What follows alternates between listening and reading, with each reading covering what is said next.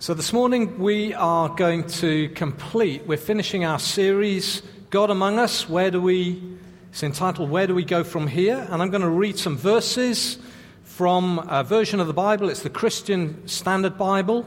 I actually really like this version. And I'm going to read some verses from Romans chapter 11 and a few verses from Romans chapter 12.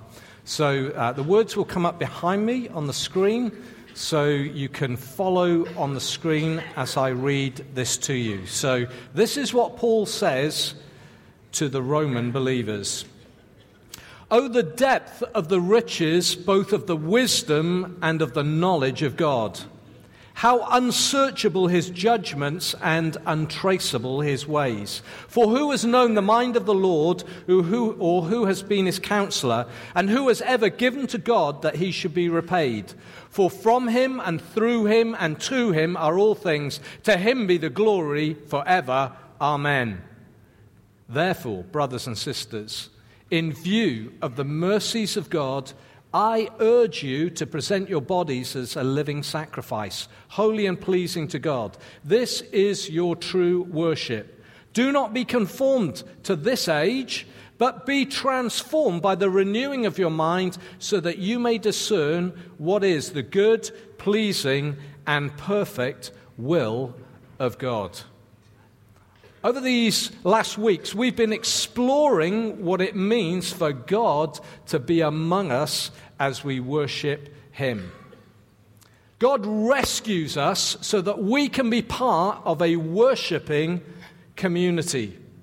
The church is a called out people. That's what the word church in the Bible actually means, called out from the world that we live in. A world that's living without reference to God, the God who created it. We are to be a people established on all that Jesus has done for us on and through the cross. We are a worshiping people.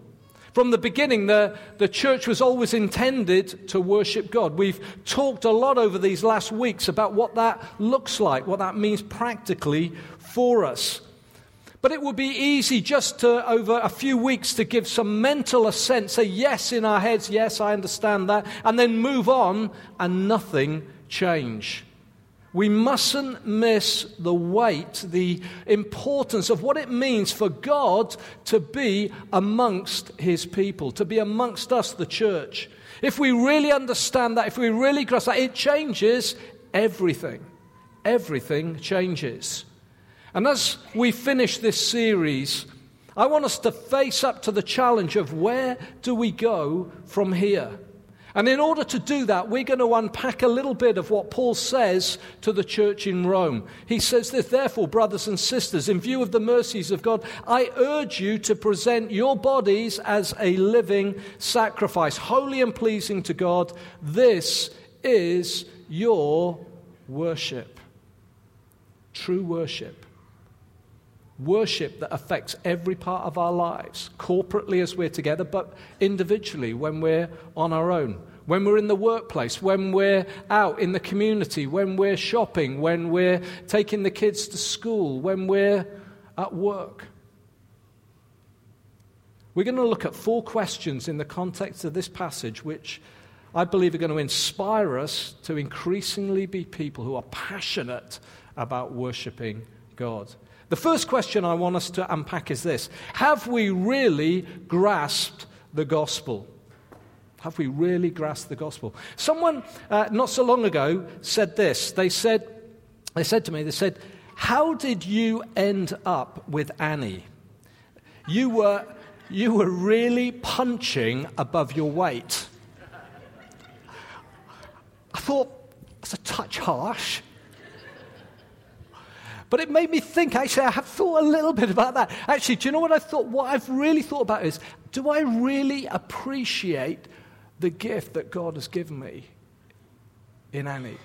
Do I really appreciate it? Do I take her for granted? Do I appreciate who she is in God? Do I appreciate how amazing she is as a person, that she would want to spend her life with me? Do I really get it? I've thought about that a little bit. But I've also thought about it in the context of God. Do I realize how blessed I am by God? You see, we often think too highly of ourselves, and when we do that, it's easy to take God for granted. Paul's letter is written to help us understand and grasp the wonder of the gospel, because we easily become complacent. God wants us to know how amazing this good news is, this gospel is. Every day we need to bask in the wonder of the gospel. You see, salvation is a lifelong process. We are saved from, the Bible says, from our sin, from living without reference to God, living independently of God. We are saved from it.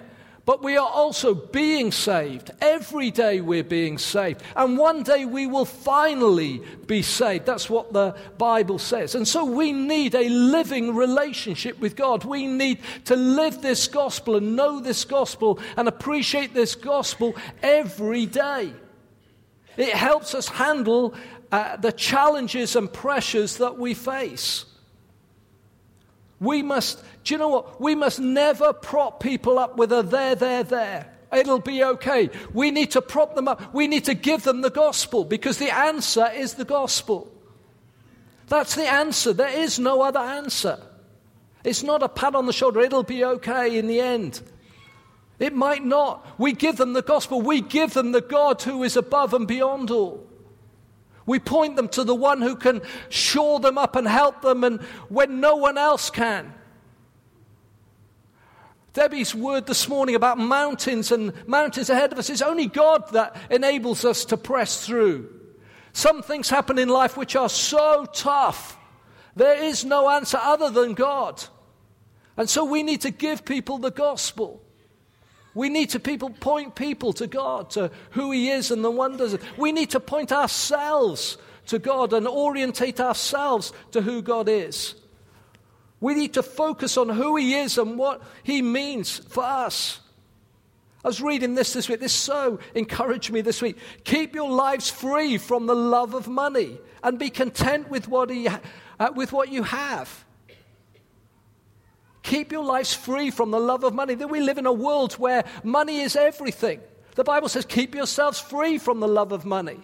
Be content with what you have. Well, I don't have much. Well, be content with it.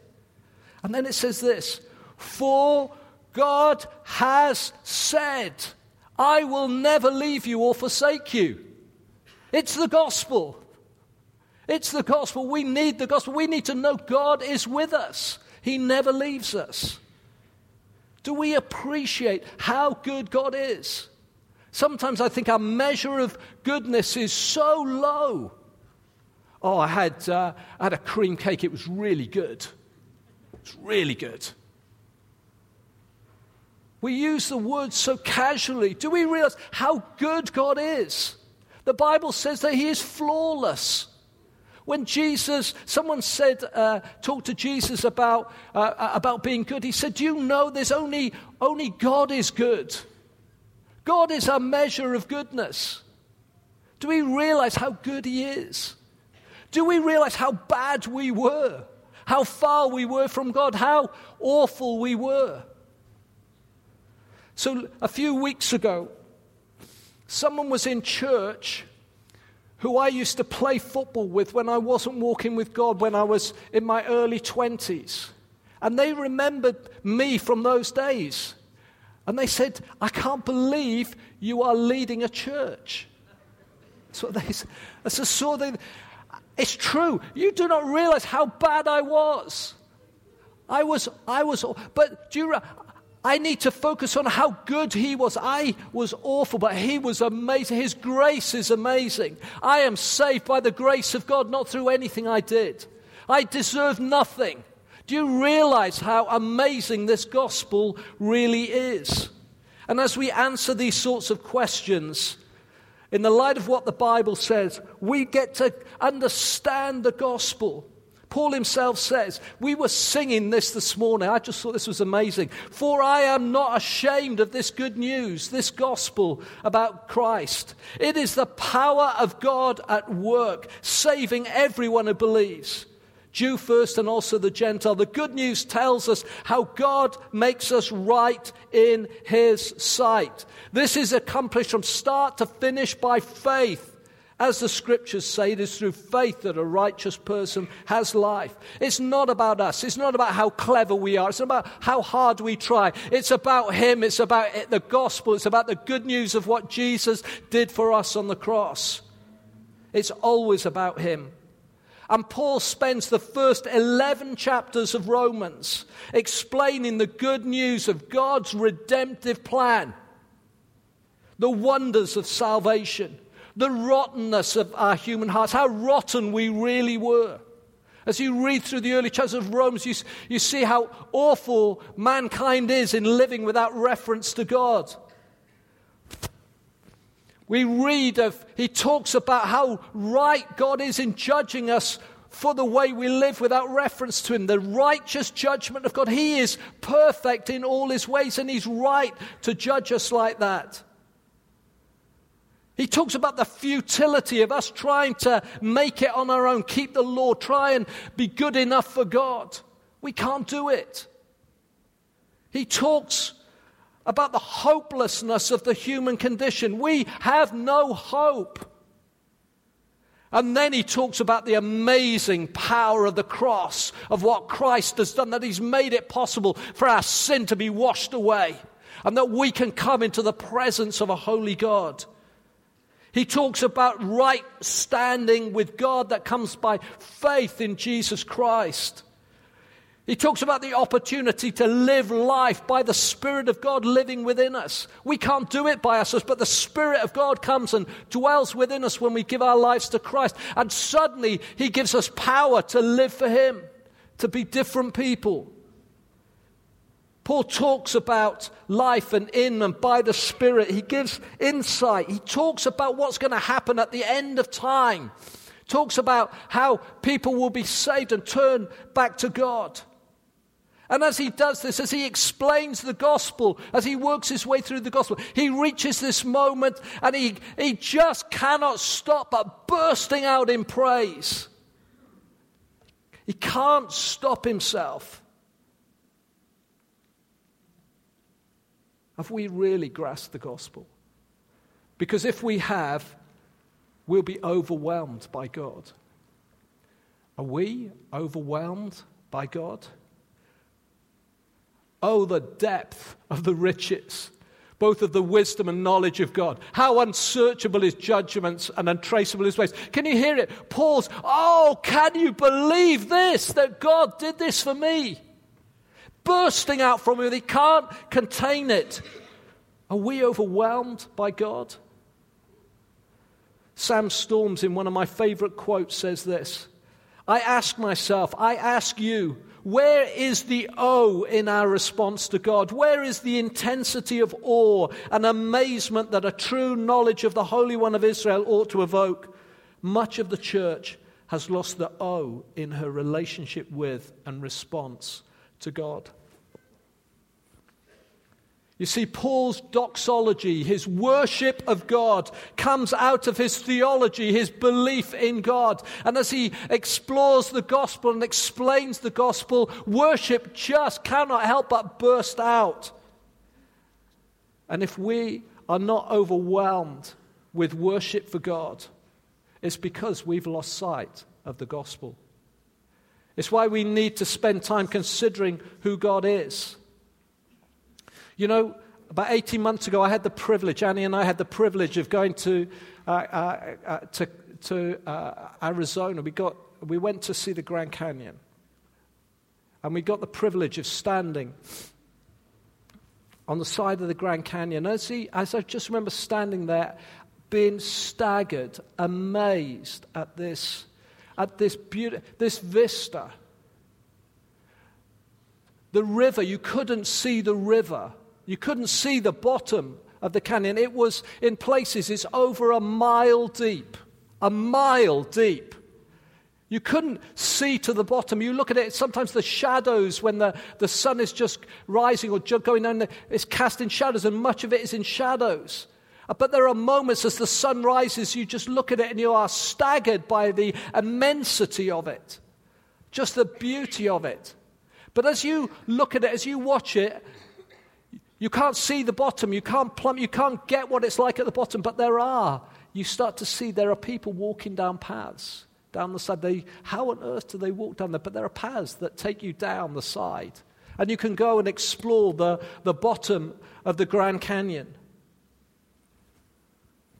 Oh, the depth of the riches, both of the wisdom and knowledge of God. The wisdom of God the Bible says, is a mystery long hidden. But Paul tells us it's now been revealed to us in Christ. And Paul urges the Colossian believers, he urges their hearts to be encouraged and joined together in love so that they may have all the riches of complete understanding and have the knowledge of God's mystery, Christ. In him, in Christ, are hidden all the treasures of wisdom and knowledge. You see, if you want to go down to explore the depths of the Grand Canyon, you have to walk these paths. If you want to know, if you want to grasp the depths of the riches of God's wisdom, we need to focus on Christ. We need to walk that path. The Bible says that he is the way to know God. We need to follow that path, and as we look at him and what he did for us, and as we focus on him giving his life for us, as we focus on what he accomplished on the cross for us, as you read in the New Testament what he said, and you read about the way he did things and the way he treated people, you start to grasp the depths of the knowledge and the wisdom of God. Another path is by following the Holy Spirit. The Holy Spirit illuminates the Word of God to reveal the good things that God has planned for us who love him. Paul says, eye has not seen, mind has not conceived, ear has not heard the good things that God has planned for those who love him, but God has revealed it to us by his Spirit. The Holy Spirit reveals the depth of the knowledge of God. Paul goes on to talk and remind us that God's judgments are unsearchable and his ways are untraceable. Too often we focus on the way we think God ought to do things. In our heads we have God's going to do it, he's going to do it this way. And then when it doesn't happen like that, we get thrown. We forget that his ways are untraceable. His ways are beyond us. His judgments are unsearchable. You see, trusting God when we don't know where we're going and we've never been there before is the hardest thing. When things are not going well and everything seems to be going wrong, to trust God seems counterintuitive. We're looking for something. He is solid ground in the midst of the storm. We need God's wisdom. We need to grasp the gospel. See, it's why our private devotions, our time that we spend with God is so important. It's the foundation of everything. It's why we need to be part of an active community of like-minded people who encourage us to worship God in the midst of the storm and the difficulties. That's what Debbie was saying earlier. We need to be part of a community that encourages, come on, it's just over the hill. He's faithful. He won't let you go. Keep pressing on. Don't give up. Numerous people here have inspired me to worship because in the worst of times they were overwhelmed by God and his love for them. For from him and through him and to him are all things. To him be the glory forever. Are you overwhelmed by God? Thirdly, are you choosing to worship God? Paul says, therefore I urge you, brothers. Paul expects us to do something. It's for all of us. It's not just an exhortation to elders or leaders, the meeting host or the worship leader. It's to all of us. Worship is costly. Jonathan talked about this last week. He gave the example of King David who would not give God worship that cost him nothing. We're not to be casual or lazy. Worshipping God together is our greatest privilege. Are we moved to passionate and costly worship?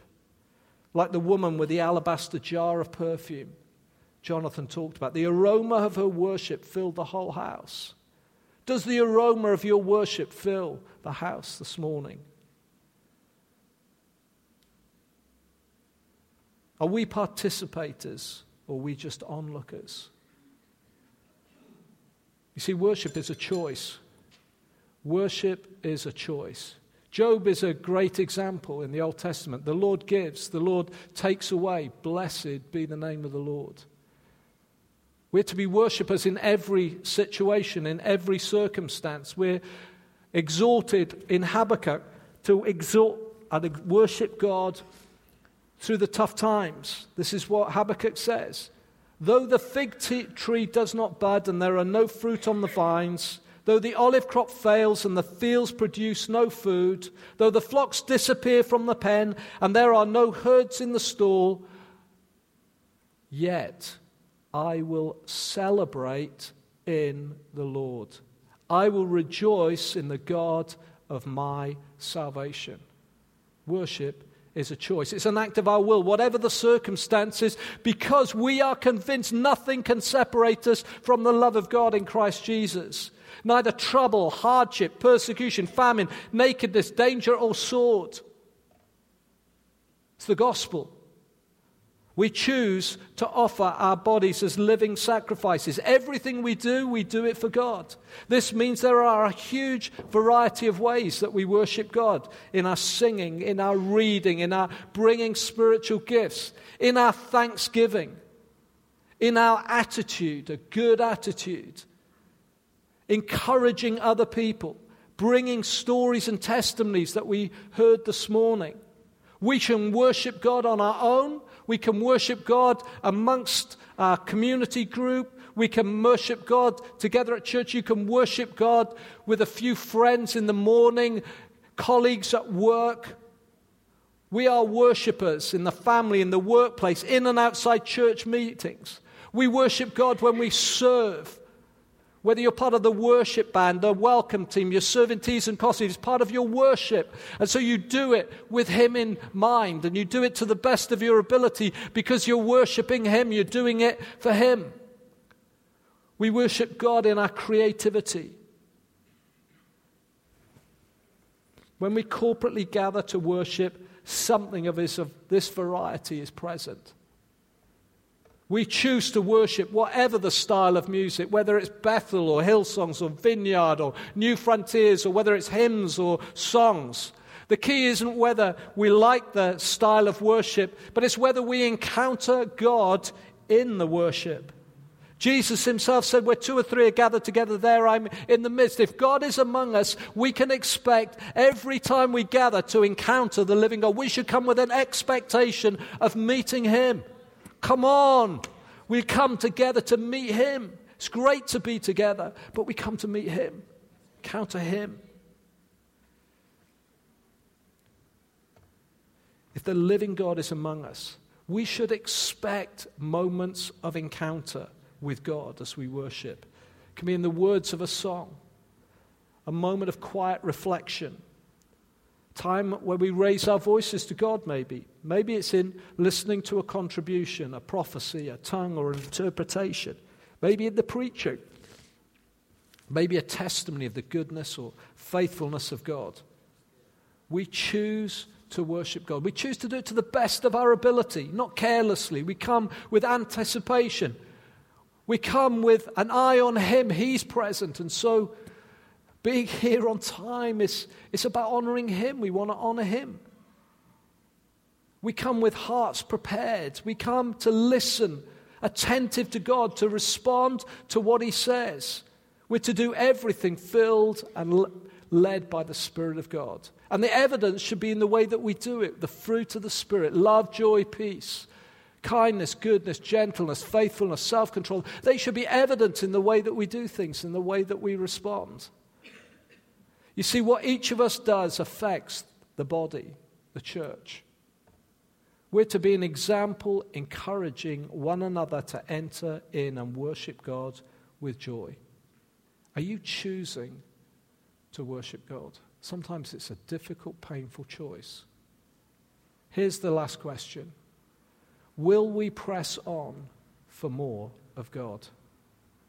This is what Paul says, don't be conformed to this age. Be transformed by the renewing of your mind so that you may discern what is the good, pleasing, and perfect will of God. I remember Jonathan saying to me, the question is never, is our worship good or bad? The right question is there more? It's not, is the worship good or bad? It's, is there more? And the answer is always yes. And so as a church, last year we were praying into a prophetic word that we had about opening wells of worship in the church, a word that was given many years ago. It takes intentionality and effort. This week I was listening to a guy who's got a significant prophetic ministry, and is a guy called Julian Adams. He was here many years ago, and he was prophesying fruitfulness over us several years ago. And he was saying God wanted us to be a people, this was his phrase, a people of lavish, radical worship. God, he said, wanted to lift the lid on our worship, and he would add musicians to us that would not fit the nice mold. Are we there yet? No, we're not there yet, but we're on the way, and if we're going to press into God, then there's a few things that we need to put into practice. If we're going to press on for more of God, the first thing is we need to be open to God. Paul says, don't be conformed to the pattern of this world. Don't be conformed to the way this world thinks, but be transformed in the renewing of your mind. We're to be people who think differently. We don't think as the world thinks. We think differently. We think in line with how God thinks. We're a people committed to seeing the gifts of the Holy Spirit here operating on a Sunday. We're looking for more people to share, not less. Now, that doesn't mean that everybody's going to get an opportunity to do it on a Sunday. But we're to be ready, and to come prepared and with digging into God. God, what have you got for me today? Is there something you want me to share? We're to be open to God. If God speaks to us, we say yes. Yes, God. And individually, it may mean coming to share something on the front, but it may be something for someone else who's here this morning. God, who do you want me to pray for this morning? Who do you want me to encourage? Who do you want me to build up this morning? Who is it that I can spur on to love Jesus more? Every Sunday we should gather together with those sorts of things in mind. And if God corporately speaks, we respond. We look for prayer. Some years ago there was talk of coming to the front was the walk of shame. God help us. We need God's help. We need to pray for one another. We're to be unashamed about this gospel. God answers prayer. We respond to him. We're open to God. Next week is the start of a whole new adventure. Hope Church is going multi-site. We're going to meet at Hope Central here at the Middlebrook Centre and Hope North in Kingsworthy Primary School. We are deliberately obeying what God has said, and we're looking for the Holy Spirit to break out amongst us, to reach more people with the good news about Jesus, this glorious, wonderful, life-changing gospel. And if we're passionate about what God has done in us, if we really get the gospel and we're overwhelmed with worship, we will be so excited about this moment. We're open to God. We need to be engaged with what God is asking us to do. Paul says we discern God's will and do what he says. We're to be people who are all in with God. Don't settle. Don't be grumpy. Be generous. I loved Rob's exhortation to us to give this morning. We give generously. We give. There's a story in the New Testament of Jesus. He's in the temple and this widow comes. Loads of people are giving. Jesus is watching what people are putting into the offering bowls in the temple. And this older woman, this widow, comes and she puts 2 mites. Hardly anything she puts in. And Jesus says, did you see that? Something happened in that moment. Her worship the aroma of her worship filled the place. And Jesus said, did you see that? She gave out of her little. It's not how much she gave. It was the fact that she gave and she was trusting God to meet her needs. That's what Rob exhorted us to do. We are those who engage with God. We do it with our time. I want to ask some of you to consider, come and join us at Hope North next week. We're meeting for tea and coffee at 10:45, 11:15 start. It's all about reaching new people with this amazing gospel, both here in the city and at the north of the city in Kingsworthy. We engage with God, what God has asked us to do. But we also expect and embrace change. You see, God is always doing new things. His kingdom is ever expanding. Prepare your hearts. Things are going to be different. We've been talking about younger leaders coming through. Be ready.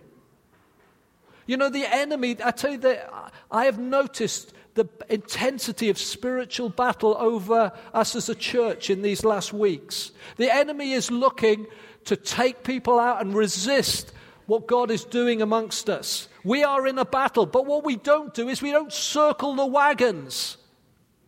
We take our place on the front line. We don't circle the wagons and become inward looking and panic. We take our place on the front line knowing that God will look after us and will look after those who are in difficulties. Let's make sure we have a good attitude. We're not those who settle. We don't hanker for the good old days. I want to tell you, they weren't that good. They really weren't. We look through things with rose-tinted spectacles. They weren't that good. The good days are now where God is with us. We don't look backwards. We look forwards to what He is going to do. We don't rubbish the past. We're grateful for what God did in the past, but we look to the future. What is God going to do amongst us? What could He do?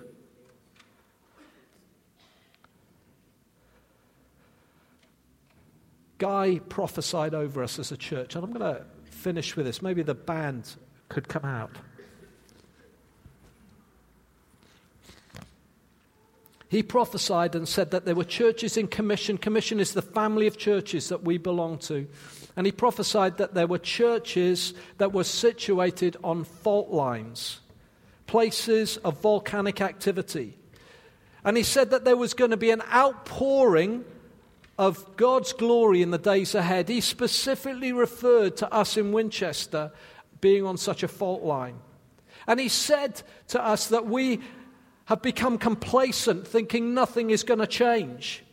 That we've forgotten the awesome power of God, who God is.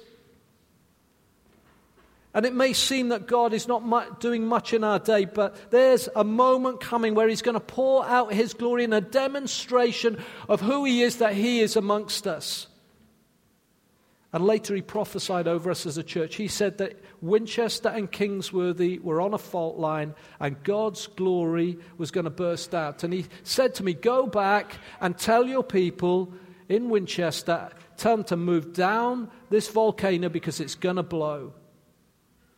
People have thought that things are always going to stay the way they are, presuming nothing will change. He said, you will see an outpouring of God's glory. There will be healings like you've never seen before. Do we need healings? Do we need healings? Do we need to see God break through in healings? Think of Jane Gagel. She needs a breakthrough in healing. We're looking to God. We're crying out to God for a breakthrough for her. There will be leadership development and release unlike anything that has happened previously. The eruption of God's glory will impact Kingsworthy and beyond. And he said this, the wave that is coming will change the landscape of Winchester. Are you ready? Are you ready for what God's going to do?